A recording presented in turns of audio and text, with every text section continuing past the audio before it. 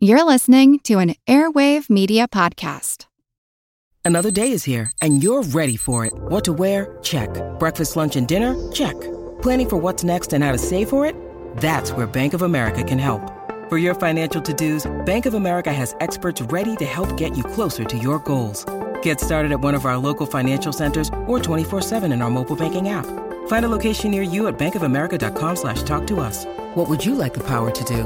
Mobile banking requires downloading the app and is only available for select devices. Message and data rates may apply. Bank of America N.A., member FDIC.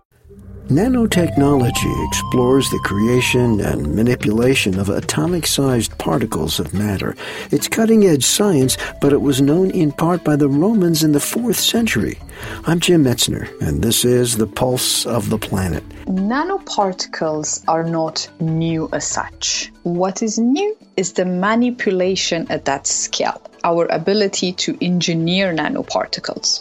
But nanoparticles have existed for thousands of years and used by humans for thousands of years. Deborah Berhanu is an assistant professor at the City University of New York in Kingsborough Community College. Contemporary research shows that nanoparticles are in the Lycurgus cap. The Lycurgus cap is dated to the 4th century, and it's a luxury drinking cup that is engraved with a scene that's depicting the death of King Lycurgus.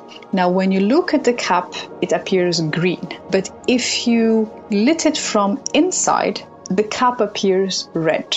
So whoever made this cup had incorporated silver and gold nanoparticles in the glass. Researchers actually took small pieces of glass and analyzed it with contemporary instruments. And that's how they realized that gold and silver nanoparticles are embedded within the glass. That's why they have this particular property of changing color. If the glass was just normal glass, it wouldn't change color depending on where we put the light. To see pictures of the Lycurgus cup, visit us on Facebook. Pulse of the Planet is made possible in part by the Center for Earth and Environmental Nanotechnology and the National Science Foundation. I'm Jim Metzner.